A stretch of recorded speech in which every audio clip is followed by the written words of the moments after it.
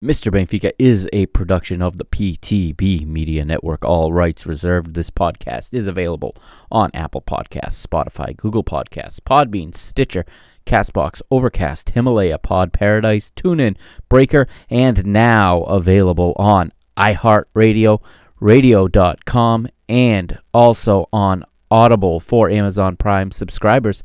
As always, select episodes available on YouTube and, of course, at www.mrbenfica.com. Please like, share, and rate the show on your preferred platform. Enjoy the show.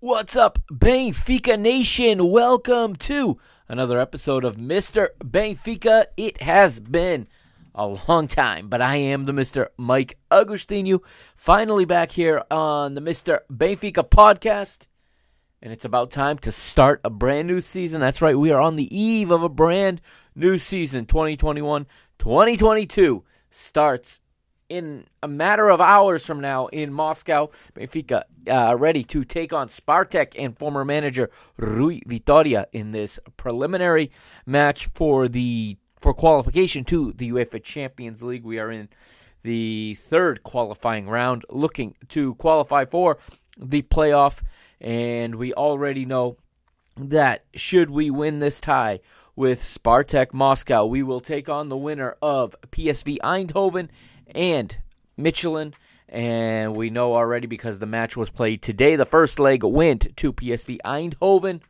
3-0 at home against the Danish side Michelin, which means that it looks like it most likely would be PSV if we get through this round. There's a lot of excitement starting to come around the team, but it has been a crazy, crazy off-season, to say the least. Like I said, you haven't heard from me for about 2 months, and that's, of course, because I was on international duty. That's right, covering the Euro 2020 each and every night on the PTB Media Network, part of the Parking the Bus podcast, and I want to thank everybody that tuned in nightly or tuned in once or twice, that tuned in at all, whether you watched it on video on Periscope or on YouTube, wherever you watched it. If you were one of the many that did tune in, we did some real good numbers in terms of the live stream, especially on Periscope. But also, for those of you that downloaded it in the podcast form, here on the Mr. Benfica feed, a big thank you to everyone for all of that support. It was an absolute blast, and it was really not to overblow it, but it was really, in a way, a dream come true to talk football every single night, to talk about the matches. And I have to extend a big thank you to the folks over at BetterThan.Vegas for sending me some talent to come on the podcast with me and to discuss the matches as they happened. It was really exciting, and I couldn't have done it without those guys, so it's a big thank you to everybody. But now it's time for the new season. It's time for Mr. Benfica to be back, and tonight's episode actually is going to serve as the season finale of Season 3. That's because when you hear from me again later this week and I recap this match with Spartak Moscow, it will be the season premiere of Season 4. That's right, already Season 4. But tonight, it's episode 116, the finale of Season number 3. And we're going to recap the off-season tonight, okay? Spend some time on that. So much to talk about, obviously. Where to begin? That is the question, is where to begin. We're going to stick to football for the most part tonight, although we do have one of our athletes going for gold right now in Tokyo. So shout out to Pedro Pichardo, who is going for gold in the men's triple jump. And by the time you hear this, the event will probably have already taken place. But I want to extend a huge vote of confidence and a good luck wishes to Pedro Pichardo, Portuguese triple jumper, representing Portugal, representing Benfica as well at the Olympic Games. Also, big shout out and congratulations to Benfica product Neemias Queta. The 7-footer was drafted by the Sacramento Kings of the NBA. He's the first Portuguese basketball player to be drafted in the NBA. A huge accomplishment. Only one can be first, and he is the first. Yes, he is a big 7-footer. I can't wait to watch his career unfold. So exciting that Benfica specifically has been able to help develop the player that went on to be Portugal's first draft pick, drafted in the second round by the Sacramento Kings, as we said. And he takes his game now to Sacramento and represents us all in the NBA. Thank you, and also best wishes to Neemias Queta, and we are all behind you, of course. Now, we're going to take a quick break. When we come back, we're going to start talking about the crazies. We're going to talk about everything that went down in this offseason, and then we'll talk about the preseason after that. But, of course, we got to start this one off with what else but Reconquista. So on the other side of Reconquista, I will be back, and we'll start talking about the offseason that was, the changes, obviously the big elephant in the room. I'm going to address it when we come back. This is Mr. Benfica, episode 116. I am the Mr. Mike Agostinho. Follow me now on my personal Twitter feed, all right? On my personal Twitter handle, that's at Mike Agostinho, so at MikeAgostinho. All right, the Mr. Benfica Twitter will be a show Twitter, so it's going to be used mostly just for posting episodes and posting video. But the Twitter handle to interact with me is going to be at Mike Agostinho. Okay, so that's at MikeAgostinho. So hit me up there, and I'll be right back as we get ready to talk about the summer of 2021 and what went down at Sport Lisboa Benfica. Reconquista.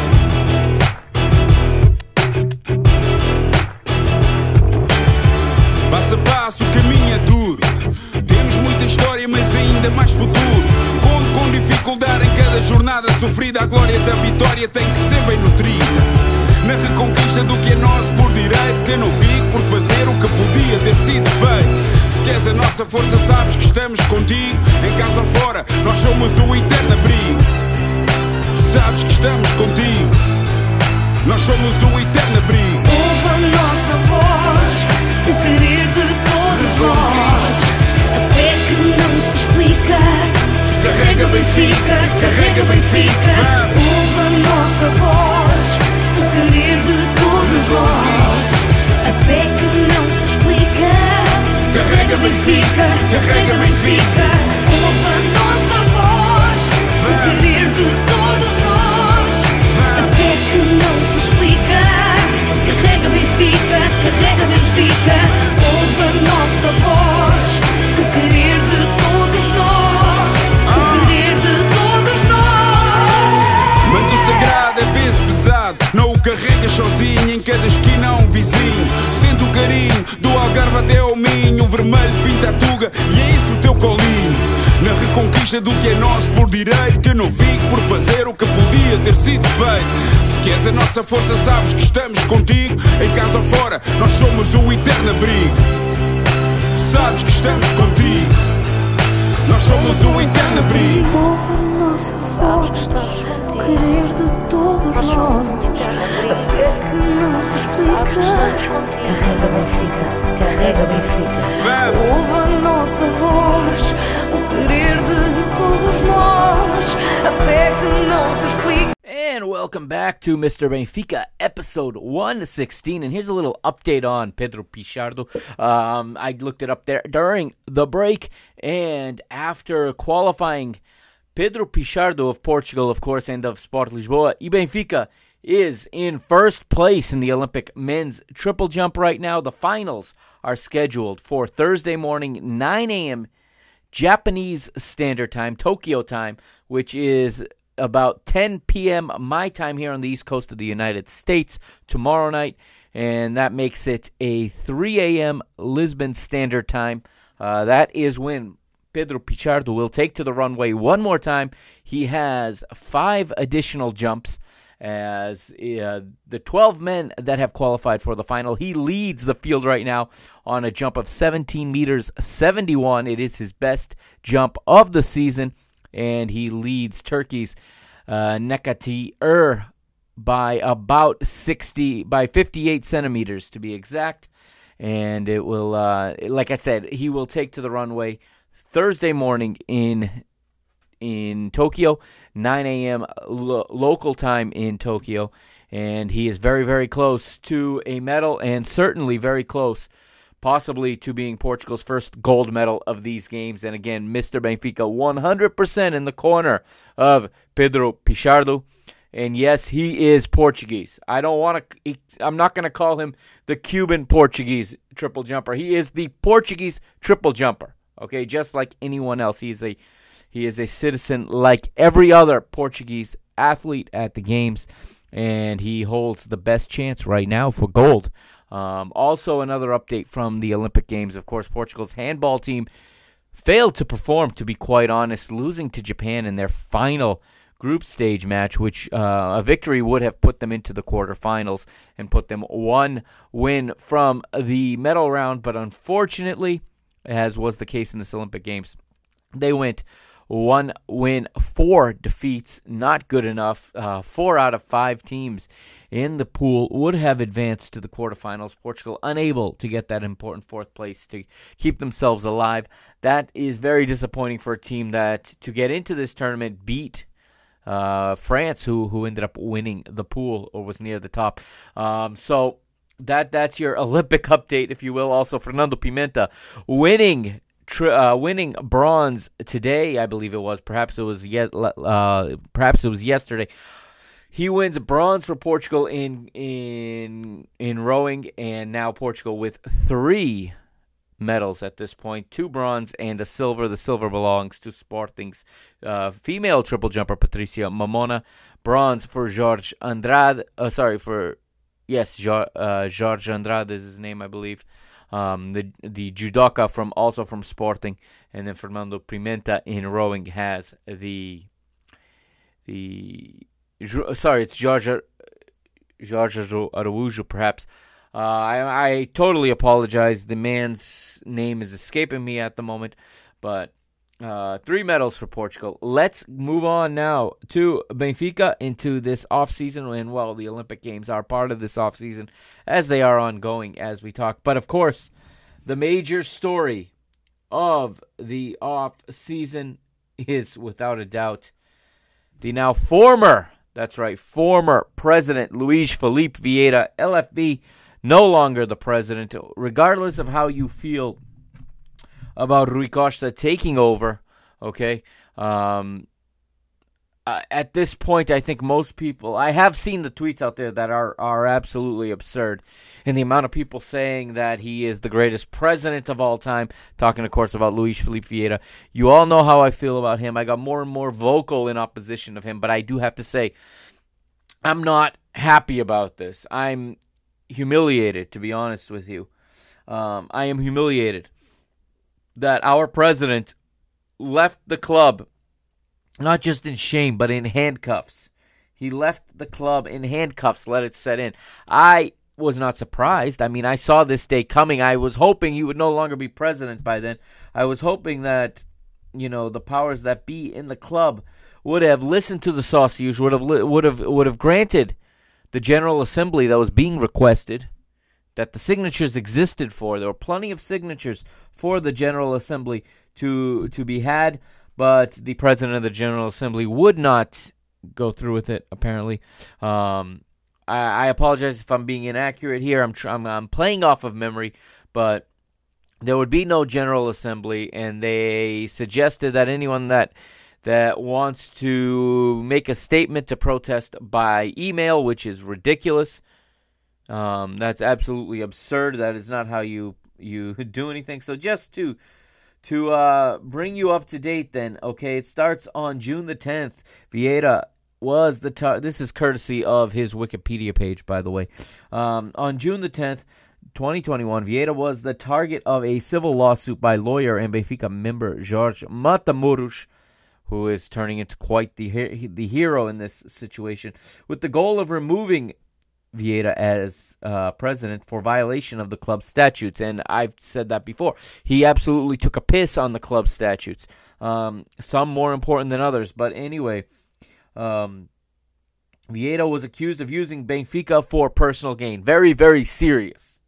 And I said this, borrowing money against Benfica's value, against Benfica's collateral, and using it for his own failing private businesses. This man had no business being in the presidency. He should have been removed as soon as all of this information was known. We already knew that he was doing this.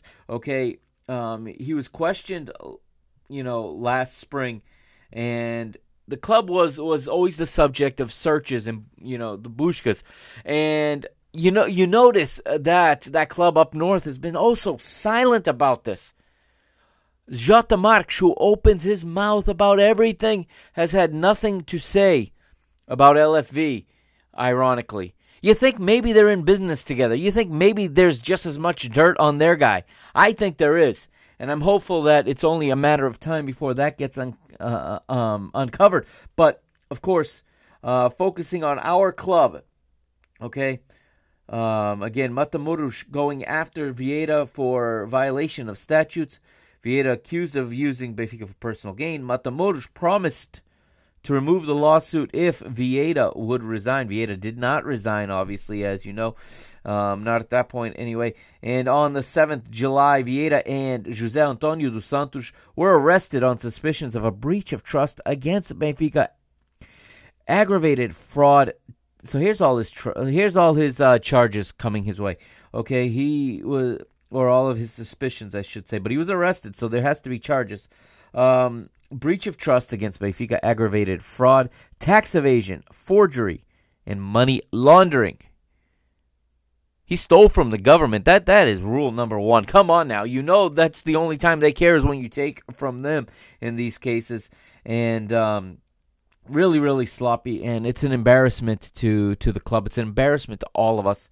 But I am glad that justice appears to be served. I am relieved that there is actually a justice system in Portugal and that they did get him. Among the accusations, again, reading from Vieira's Wikipedia page, and the citations are there on the page if you want to know what the sources of these claims are. All of these claims here are cited on his Wikipedia page.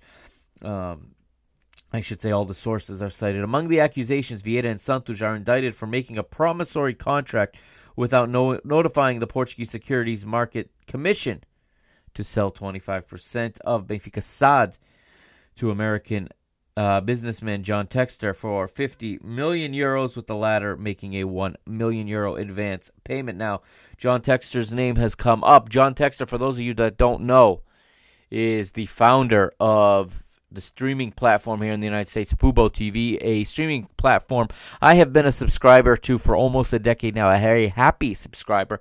one of the best customer service experiences I have had is these 10 years with Fubo TV. And he's getting some bad rap from people, and I think that's kind of undeserved. I think what's best for the club, and that first this mess needs to be cleaned up with the presidency, and new elections need to take place, okay? So that we have a proper elected president put in place and a proper board with him, or a slate, if you will. Once that is in place, I do think it is in the club's best interest to listen to Mr. Textor. This is not a popular opinion with a lot of the Benfica fans in Portugal, much more popular with those of us abroad, many of the fans in Portugal. Notable ones, podcasters, people with platforms, large followings, very against this, stating that Benfica are a democracy and not a business, but yes, that's true, but the SAD is not a democracy. The SAD, the Sociedade Autónoma Desportiva, is a limited sports company. And he is interested in investing in the limited sports company, not in the club. He's not trying to buy the club. This is a giant misunderstanding, in my opinion, that I think a lot of people, especially on that side of the Atlantic, don't fully understand. He's not beginning a hostile takeover. That's not even possible in this case.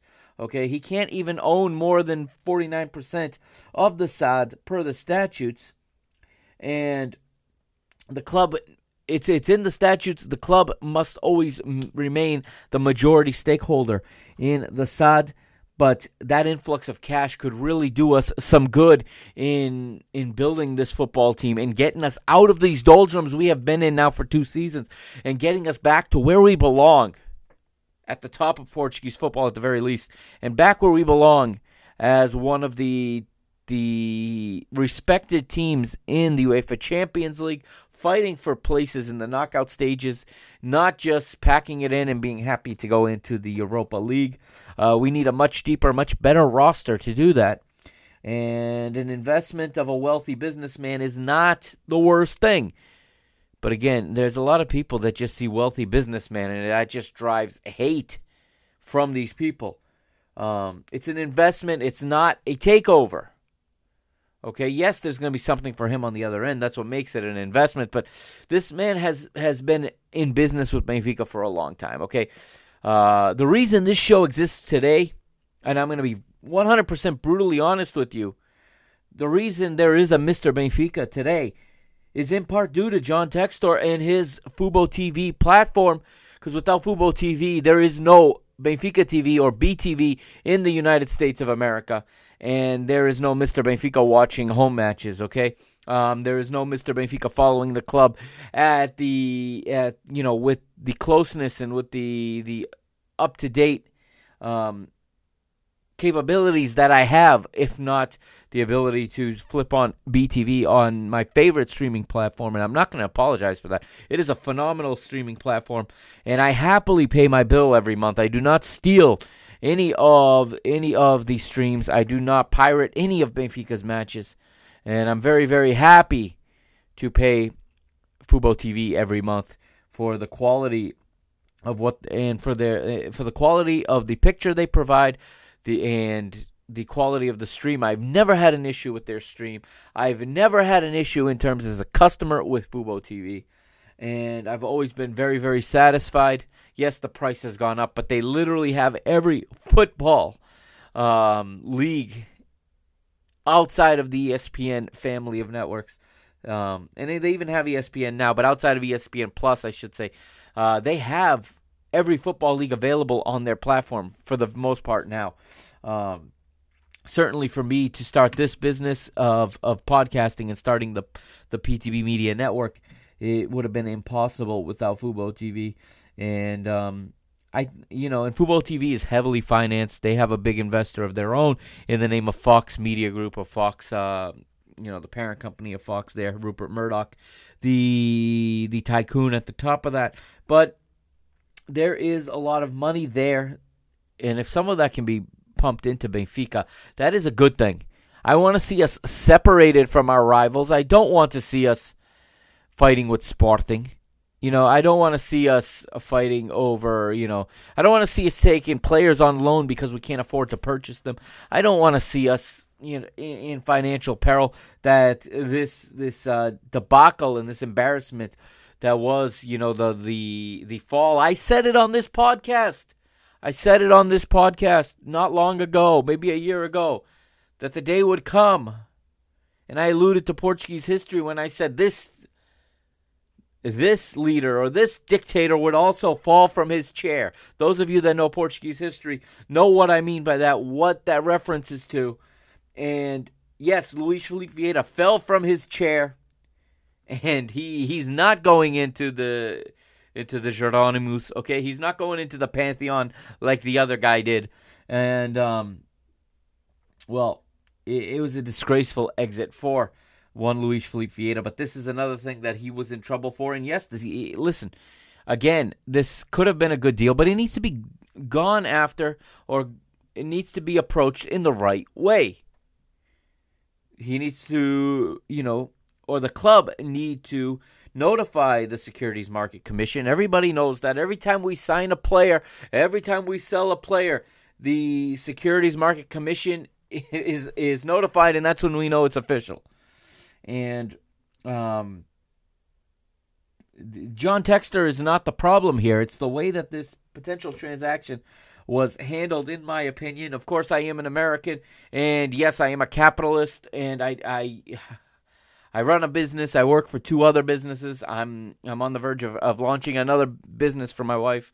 And yes, okay, so that there is that.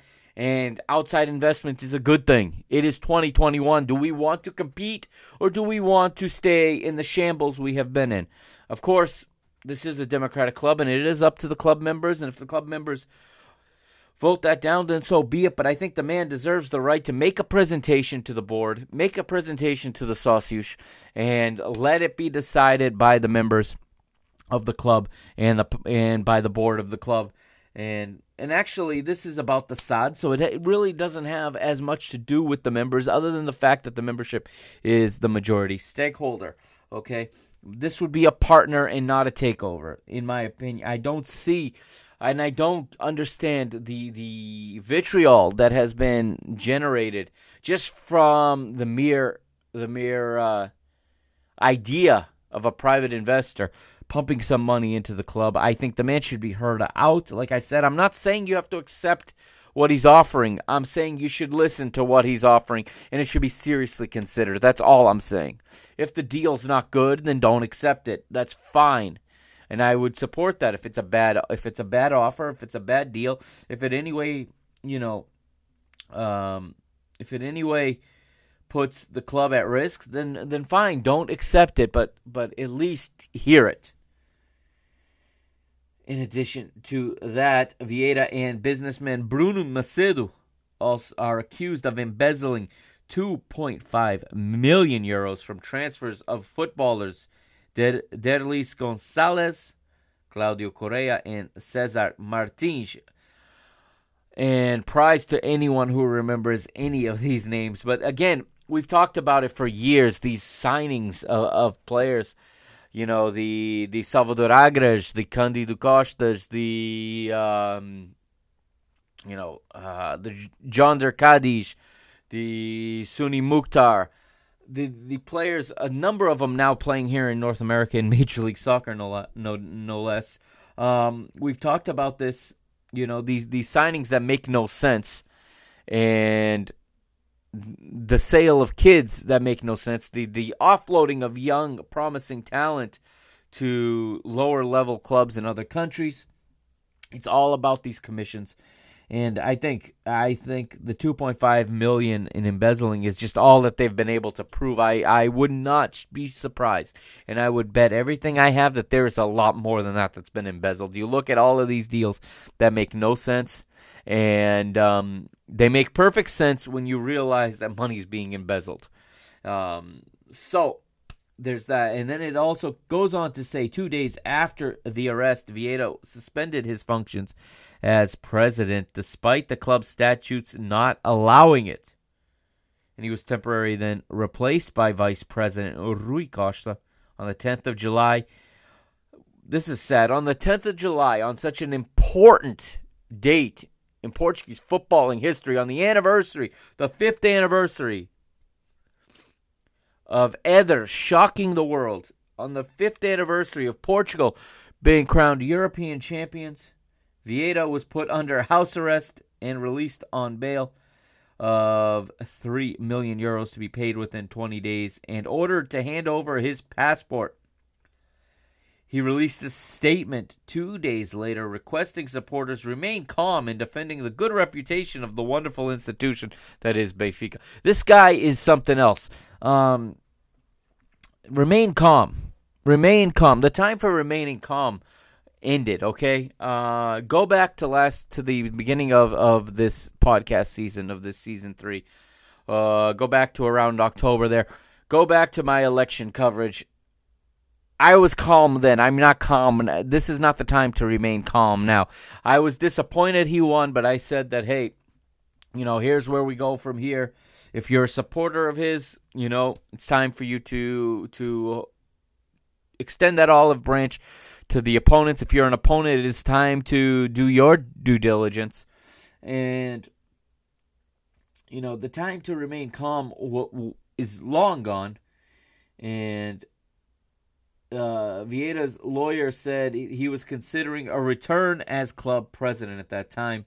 Finally, and this I'm sure was forced, on the 15th of July, Vieira resigned from the presidency of Benfica and from the presidency of its SAD. That's July the 15th. And as promised, Matamoros withdrew his lawsuit. That's where we stand right now with Luís Filipe Vieira. He is out.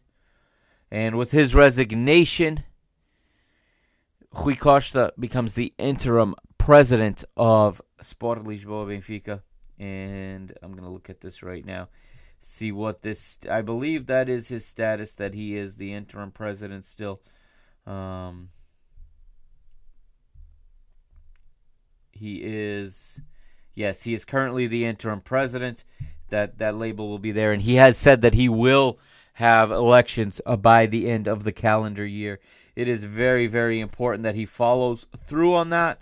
Very, very important. Most important thing that Rui Costa has done in his career is to see to it that the statutes are followed and that elections are held.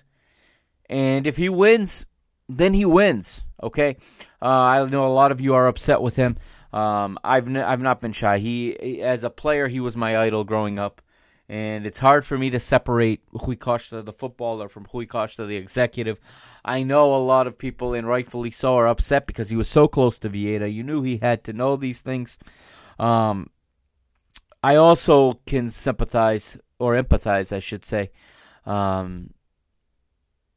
given that sometimes you are in life caught between a rock and a hard place, and we don't always make the correct decisions. I am going back and forth on whether or not I think he can actually win an election against João Noronha Lopes. Noronha Lopes is certainly very, very popular, but what I'm seeing around the internet, so is Rui Costa. He's got a lot of support, to be honest with you. There is a lot of support for him out there as well. I think it would be a very, very close election. Obviously, you know my stance.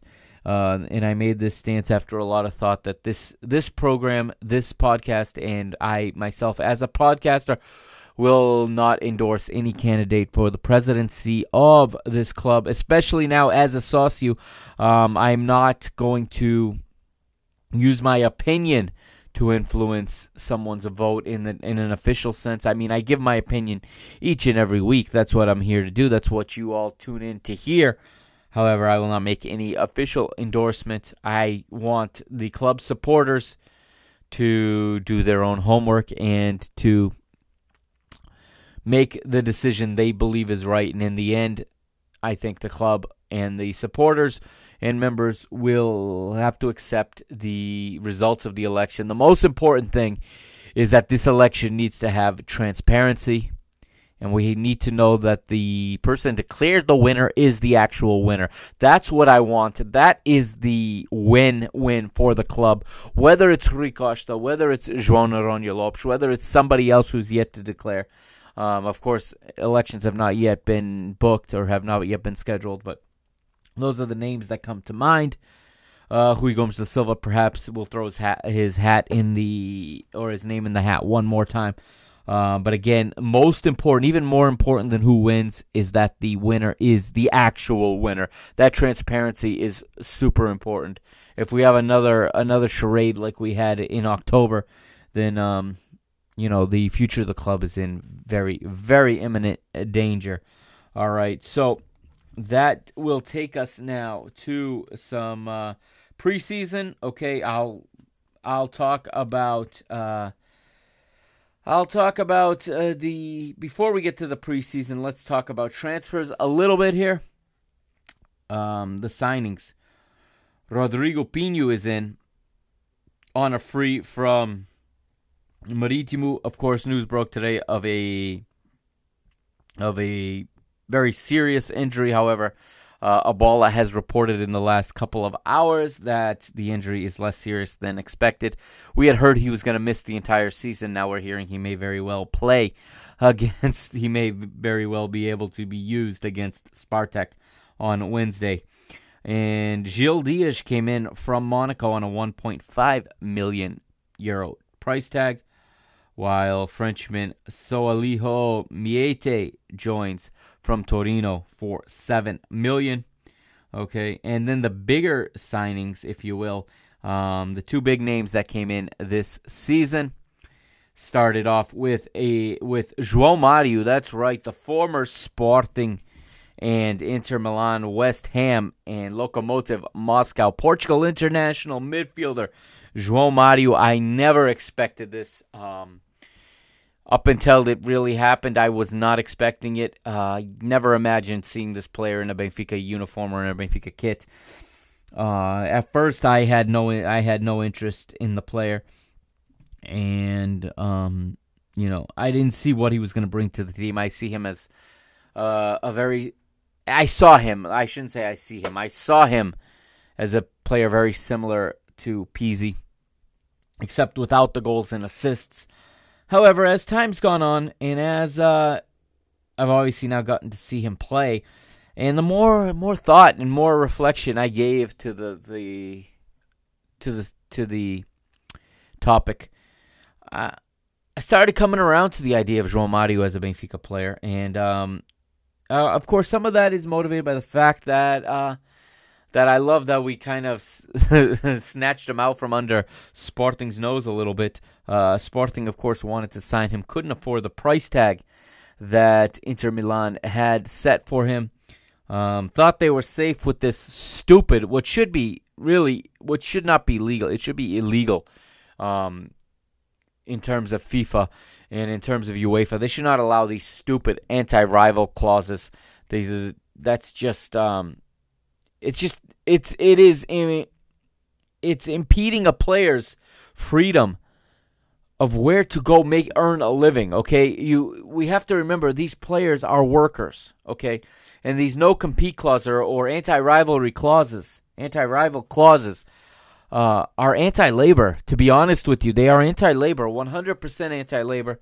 I have never heard of such a clause other than from Portuguese football. Okay, we see it in other leagues all the time. Players swap Monaco for PSG. Players swap Chelsea for Arsenal, City for United. Players swap, especially in Italy, Inter for Juventus all the time. Milan for Inter. Juventus for Roma. You name it. Players swap.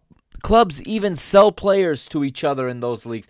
We've seen players swap, Atletico Madrid for Real Madrid and vice versa. Okay, we saw Luis Suarez last year go from Barcelona to Atletico Madrid.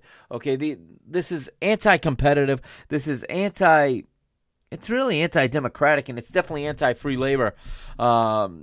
These stupid clauses, and I'm glad that Benfica and Inter found a workaround. It's absolutely a case of justice being served, in my opinion. And of course, the clause was that Inter cannot sell him to a rival. Inter did not sell him. Benfica picked him up on a free, as João Mario and Inter came to a agreement on his release, and a certain amount was paid in the buyout clause that released him of his contract and his obligation to Inter Milan, and thus he signs as a free agent to Benfica. Well done. Rui Pedro Braz, our new sporting director, he has done a very good job in this offseason, in my opinion, given what he was given to work with, given the mess that has gone on around him. And, of course, the biggest signing came very, very recently. And this was a player if you listened to my Euro 2020 podcast all summer, I was big on this player when I watched him. It is Roman Yarmochuk, the Ukrainian international, joins Benfica from Belgian side Ghent for 17 million euros. I like this signing a lot. I really like the Gil Dias signing also. I think Gil Dias in time is going to win out that left back position. He has everything there to be an excellent left back. He was a highly touted young player. He's got a lot of experience for his age, having played at different clubs and having trained under different managers and having just seen so many different systems and so many different mentalities. I'm excited for him. I think it may take some time, but I'm excited for what could come to be of him, and I'm excited for his eventual growth in this club. Much like we saw with Diogo Gonçalves last season. Talking, of course, about Gil Dias. Also, Miete, I don't know much about him. I've done some homework on him. What I'm getting from people that know and people that have followed his career, he's cut from a similar cloth as Renato Sanchez. Okay, he's cut from that cloth of being a very, very hard-working, a player that covers a lot of kilometers on the pitch, a player who can go box to box and can sit in the hole as a 6. He can do both. And the best part about him is he's a player who worries less about where he's put on the pitch, and who truly has told managers in the past and told press in the past that what matters is that he plays, whether it's as a 6 or as an 8, 8.5. It doesn't matter. He wants to play. And I think that's a good thing. The drawback on Miete is that he has not trained at all this season. Up to signing with Benfica, he didn't even train, aside by himself. He didn't even report to Torino this season, as he wanted out that badly. So that can be viewed as a lack of professionalism. I know his fitness is not going to be where it needs to be, and I don't know how he's going to adapt to Jorge Jesus, to JJ, especially having lost all this time and being a month behind now that he has started training. We'll see. Maybe he's a guy who we start to see later on, who's going to start slowly but starts to interject in there. But I'm excited about the possibility of a guy like him that can run, a guy with power, partnering in that midfield, in a double pivot with Julian Weigl, and with a nice ball handling midfielder like João Mario in front of him. I think João Mario can still be very useful to us. Having watched him much closer in this preseason, he is very, very good at receiving the ball. If you watch him, and of course, this is if I were still coaching, I would have young players watching just how smooth João Mario's feet are and just how well he receives the ball. And while he's not a hard-nosed player, okay, and that's something I thought we needed in that midfield, and I think that's something Miete is going to come to be in time if what I'm hearing about him is true. That is what our midfield has lacked, and it's going to be interesting to see what happens going forward with that midfield. Do we play with 3 in the middle? Do we play a 3-5-2 and have wingbacks? Do we play a 3-4-3? I'm very interested to see where JJ is going to go this season. Of course, some players got back into camp a little bit late. As you know, Nicolas Otamendi won Copa America this summer. He was there till the very end with Argentina, and also Jan Vertonghen got back a bit late. Him and his Belgian side obviously progressed to the quarterfinals. We're getting these players, and also Seferovic came in late. I'm not sure where he's gonna where he fits in this team this season. Players out though. Here's the guys that are out as of right now. Jardel, as you know, has left by mutual decision. Pedrinho leaves on an 18 million euro transfer to Shakhtar Donetsk. Franco Cervi, a guy I'm going to miss certainly, he goes for 4 million to Celta Vigo. Caio Lucas, whatever, he's gone back to the Middle East on a definite transfer. Thiago Dantas gets a loan to Tondela. I actually like this for Thiago Dantas. Thiago Dantas needs to play. Thiago Dantas needs to be in a setup where he's got to play differently than he has played up to this point in his career. Okay, one thing about Benfica players and Sporting players also, I think, and Porto as well, as they come up, through the system, as they come up through the youth ranks on such dominant teams, there's a lot of aspects of the game they don't develop because they never have to. Obviously, I'm alluding more so to the physical side and the hard-nosed side, the defensive side of the game. And I think at Tondela, Thiago Dantas, as long as he's playing, is going to learn a lot about being a professional footballer, going to learn a lot about, having to commit professional fouls, having to hold your lines, having to cut off passing lanes, having to have the vision and to know when to break quick. Okay, one thing that our players, as they come through, really lack is that ability to break quick. They want to always build up the play. They want to always play pretty. They want to build it up slowly with lots of passes. And there's matches and there's opponents. If Benfica are going to be where they want to be, playing against the type of opposition we want to play against at the highest level, okay, Champions League I'm talking about, okay, Clássicos against Porto and against Sporting, and lesser big games against Braga and, with all due respect, Braga and Vitória Guimarães. Benfica need to be able to play both sides of the ball. Their players need to be able to recognize situations. And for a young player like Thiago Dantas, who has spent so much time on the bench in these last 2 seasons as a professional, he absolutely needs to play each and every day. And hopefully at Tondela he will get that opportunity. Nuno Tavares, and to me, a shock that this type of money was thrown at him, but he is an unbelievably raw talent with so much upside still. I still believe that. I know everybody can't stand him, but I think that he has so much upside. He's so young still. And Nuno Tavares goes to Arsenal in the Premier League for 8 million euros. Good bit of business for Benfica on that one. Nuno Santos, no, not that one, the other one. He goes on loan to Passos Ferreira. Krovinovic is out. He goes to Hajduk Split for 1.5 million, somewhat betraying his club that he came up through. The club, of course, Dinamo Zagreb, as he goes to their arch rivals. But he needed to find out a situation. He needs to play as well. And I think this is good business for Benfica. And I'm not going to really get into him. I think he was set up, to be honest with you, that the whole thing about his commentary against Jorge Jesus, I think that was a setup to deter and defer attention away from the Luís Filipe Vieira situation that was unraveling at that time. Also, Alpha Semedo goes for 1.5 million to Vitória Guimarães, and we know now, as of today, it's reported that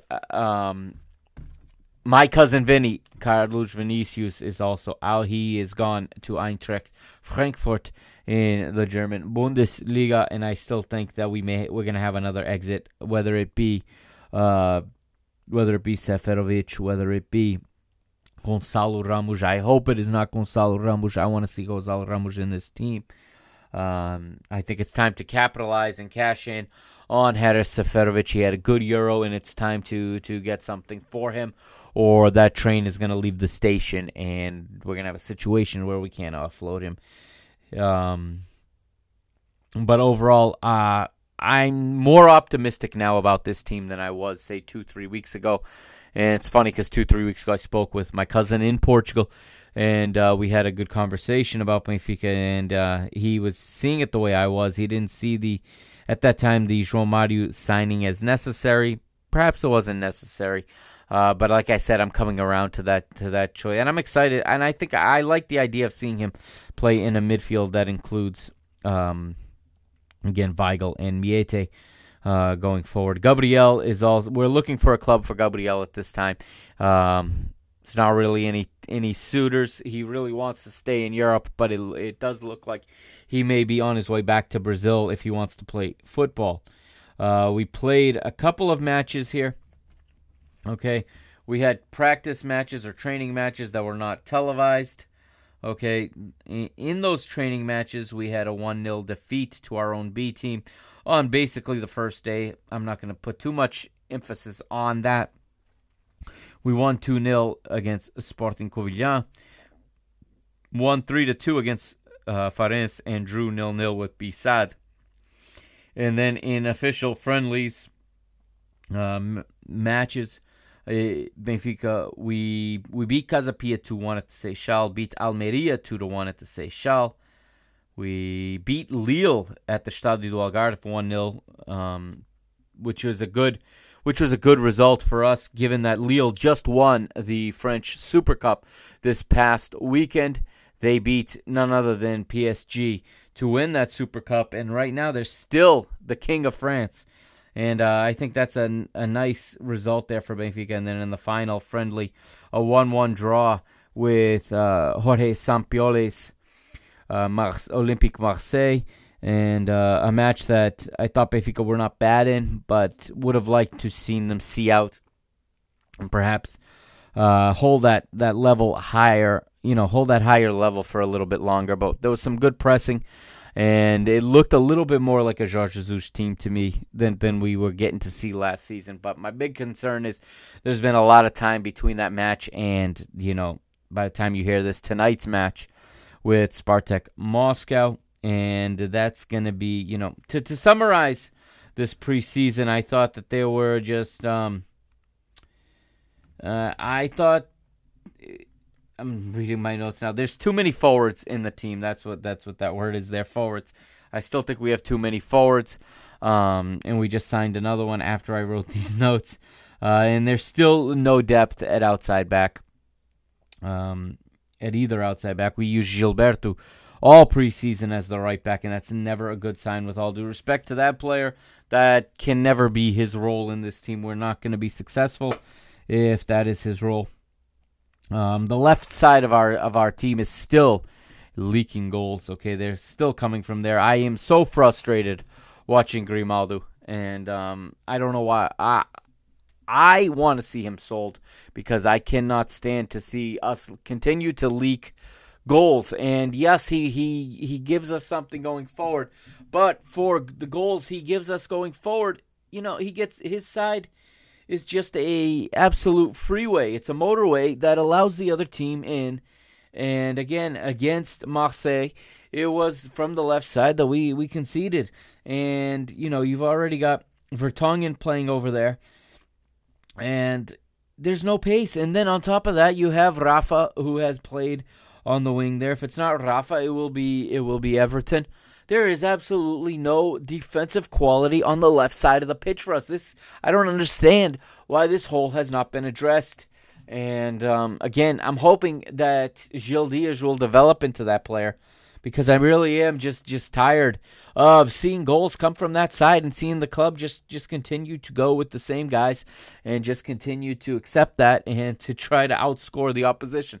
I think that's foolish, and that's only going to take you so far. It may be good enough against a lot of the teams in our league, but if Benfica are to reach the objectives and the ambitions that we all have for them, they have to be better than that. I also felt watching this preseason, my biggest concern is I didn't see any building of a squad in these matches. It was just random lineups, and then it was entirely different lineups in the next one. And mass substitutions. I don't know what our 11 is right now. I mean, I can make a guess, but I haven't seen a change and a growth into what is going to become our best 11. And I don't want to see another season where we spend all season experimenting and trying and experimenting and then hypothesizing and experimenting again. and I don't want to see us be at March before we know what our best team is, because last season it took until Lucas Verissimo came in, and it took for us to switch to a 3-4-3/3-5-2 before we started to see what our best team was. It's my biggest concern. I'm hoping I'm wrong about this. I'm hoping tomorrow that we will see a much more cohesive Benfica side. I'm hoping that we are going to see a tighter Benfica side, especially on the left side of the pitch. And I'm worried about Victor Moses there tomorrow. We'll talk about that in a moment.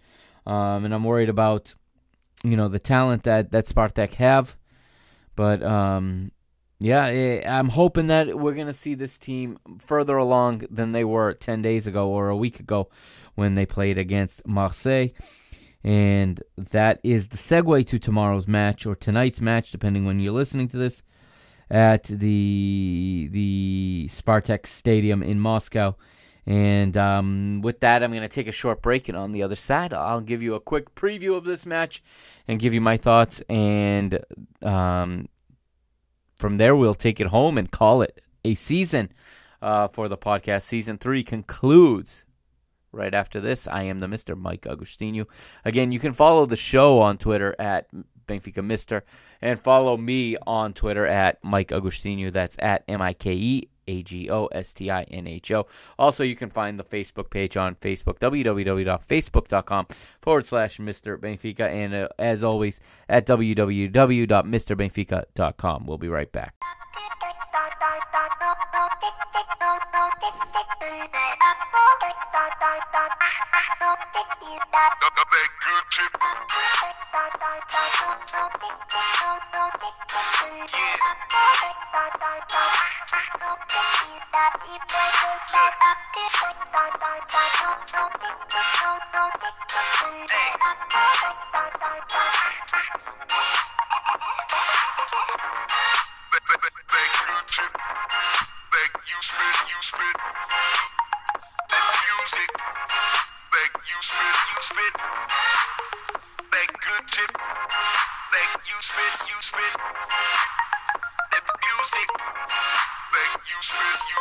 I hate the music business, the way your bully's gifted. All the switch from being honest to cool and distant, new but not truly different. We got unruly misfits, players and jocks, while we playing the part of the clueless victim.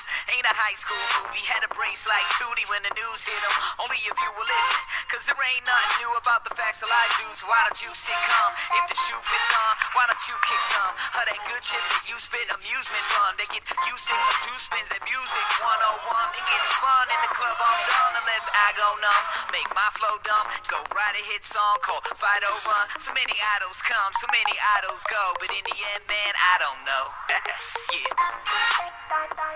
And here we go, final segment of Season 3 of Mr. Benfica, previewing the Champions League third qualifying round. First leg being played on the 4th of August, 2021. Today for most of you, or today for some of you, I should say. Many of you probably will hear this after the match, but here it goes. Anyways, we're traveling, of course, to I'm calling it the Spartak Stadium. It has another name, and I can't pronounce it because I can't pronounce anything in Russian, to be honest with you. But Spartak Moscow, currently 9th in their domestic league. Of course, they've played 2 matches thus far in their domestic league. They are managed by none other than Rui Vitoria, our former manager, and already today, both were already asked about this rivalry between these two managers, and both of them also obviously downplayed any rivalry. And Jorge Jesus, to be exact, said in his pregame presser that this is a matchup between 2 teams and not 2 managers. And he said, furthermore, he wants that staff to do well. Because it's a staff of Portuguese coaches and a Portuguese manager. And outside of these 2 legs against Benfica, he hopes that they are very, very successful. And Rui Vitoria also said that he's not going to talk to Jorge Jesus, and this is a business meeting tomorrow, and not some kind of family reunion, so to speak. So Spartak have, as I said, played 2 official matches this season. Won 1, lost 1. They lost their opener In the Russian Premier League, is that what it's called? Yeah, in the Russian Super League, excuse me. No, the Russian Premier League, I had it right the first time. They lost on the road at Rubin Kazan in the opener, 1-0, and won the second one. They won the follow-up match also on the road at Kirila Sovietov, and the goal scorer this past weekend was Alexander Sobolev from the penalty spot, I should say. So it's worth noting that Spartak are yet to score from open play this season. They're a club that's also has in the past couple of weeks been rumored to be interested in Gabriel, but now that seems to be off the table. And let's take a look at Spartak's lineup in their last match. Of course, as we said, 1-0 winners. And this match was last Friday, July the 30th, as they lined up with the goalkeeper Alexander Maximenko. They play a 4-2-3-1. Interesting to see how George Jesus comes out to face this team. They're four across the back. Nikolai Razakov is the right back. Samuel Gigot and Georgi Zikia are the center backs, with Ayrton Lucas, the Brazilian left back, ex-Fluminense, and former Brazil U23 international, was dropped just before these current Olympic Games. He's the left back there. 24 years old is Ayrton Lucas. Double pivot in midfield in front of that back four. Robin Zobninin partners with Neil Umayrov as the double pivot. In front of them, you have Bakayev, Mikhail Ignatov, and the name I said, Victor Moses, playing. And actually, Victor Moses will be the concern of the right side for Benfica, which is, I think, a good thing for us. Fans of the Premier League obviously will remember Victor Moses playing for Chelsea, and before that for Liverpool, and also for West Ham. He's also a longtime Nigeria international. And Alexander Sobolev was the striker, I should say. No guarantee that this is the lineup Rui Vitória puts out on the pitch tomorrow. But if he does go out with the 4-2-3-1, I think that Benfica's best. Again, the fitness levels are all over the place right now. I'm assuming that all three center backs are prepared and are fit to play. If that's the case, I think you go with the 3-5-2 or the 3-4-3, that hybrid that is kind of in between them. And again, the only danger with that is the left side, and it is Grimaldo, and he needs to remember to defend. I think on the right side, if Gilberto gets the start against this team in place of Diogo Gonçalves, I think we could be in trouble there as well. As I said, Victor Moses is on that side. I want to see a strong midfield. I'm assuming we're going to see William Weigl. We're going to see João Mario. We're going to see Pizzi probably play quite a bit as well. He may drop into the midfield, and we've also got Rafa, who can help in midfield. It's going to be interesting to see what Benfica do in this match. Again, it's been a while since Benfica have played. Their last friendly was a while back. Benfica's last friendly, of course, Sunday, July the 25th, over a week ago. I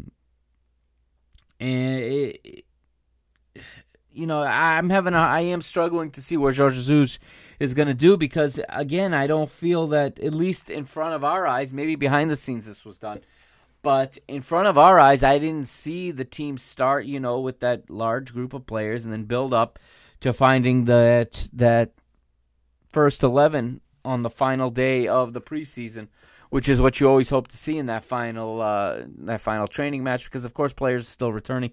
Everton, I don't know that he played all preseason. I'm not sure he even played. He also was in the final of the Copa America, just like Nicolas Otamendi. And, again, players coming, players going.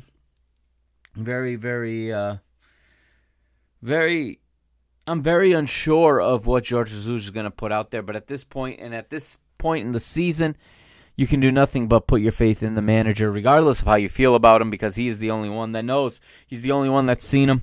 And I'm really struggling to predict whether Benfica are going to play a 3-4-3, a 4-3-3, a 4-4-2, or a 3-5-2. I really don't know where Jorge Jesus is going with this. I'm assuming his scouting department has Spartak much better studied than I do.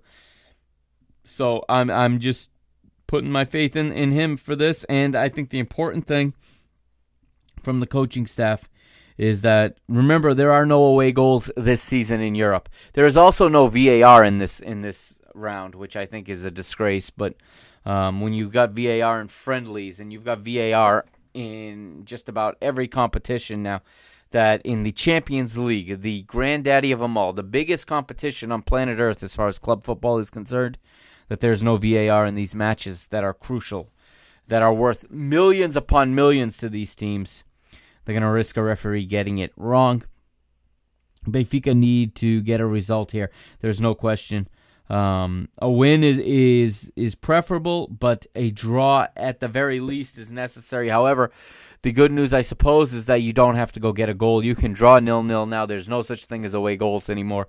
But Benfica cannot. I don't think they want to bring they certainly don't want to. I don't think they can afford to bring a deficit back to the Estádio da Luz. We still don't know if the Estádio da Luz will have people in it for the second leg.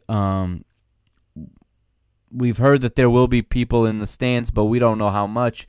We don't know to what capacity once the season starts, but we don't know how that's going to apply to the Champions League preliminary round either.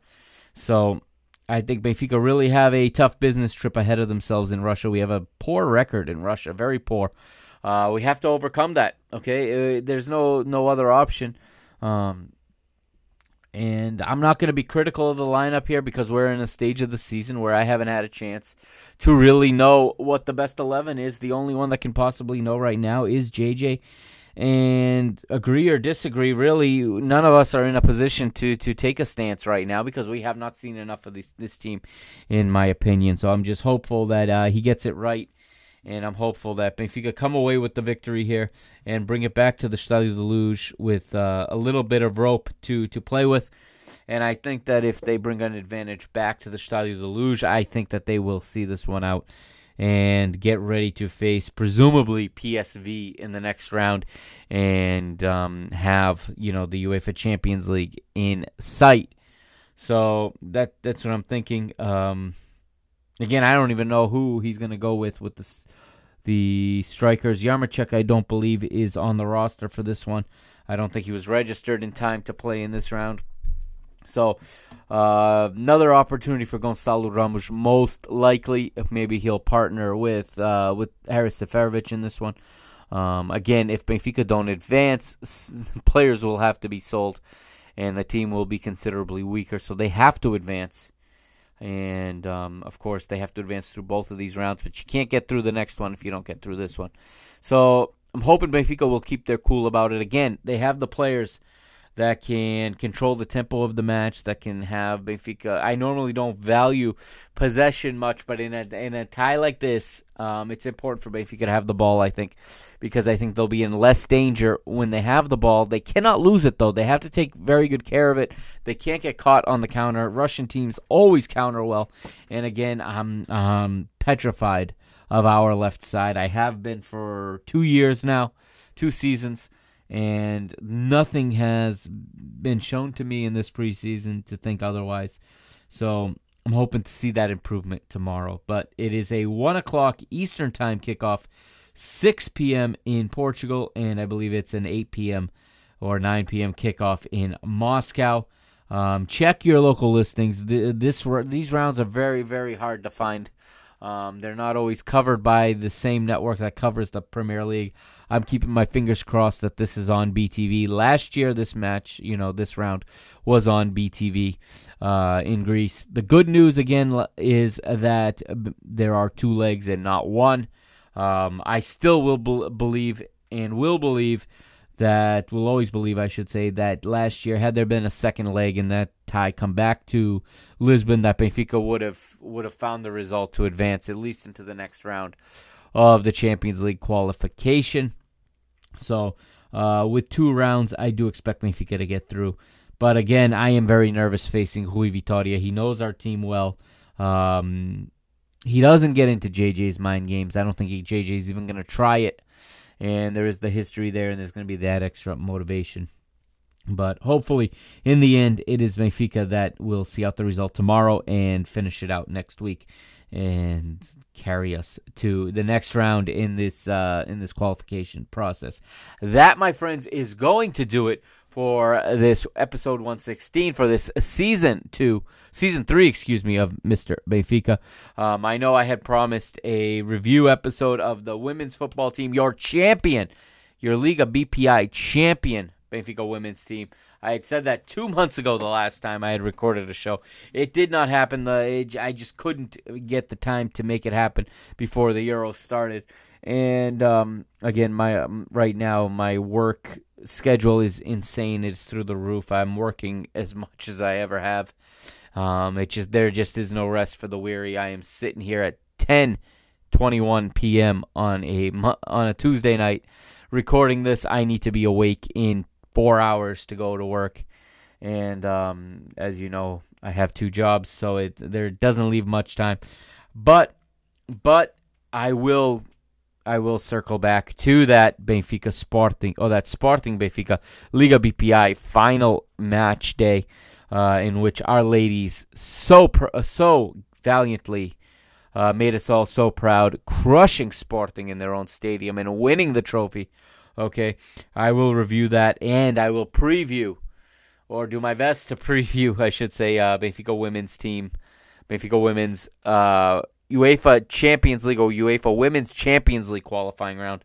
They will play on August the 18th in Bosnia. They left this week for their training camp in Switzerland, and they're preparing as we speak. So some point between now and that Champions League qualifier for the women, I will have a women's episode, or a women's football episode, I should say.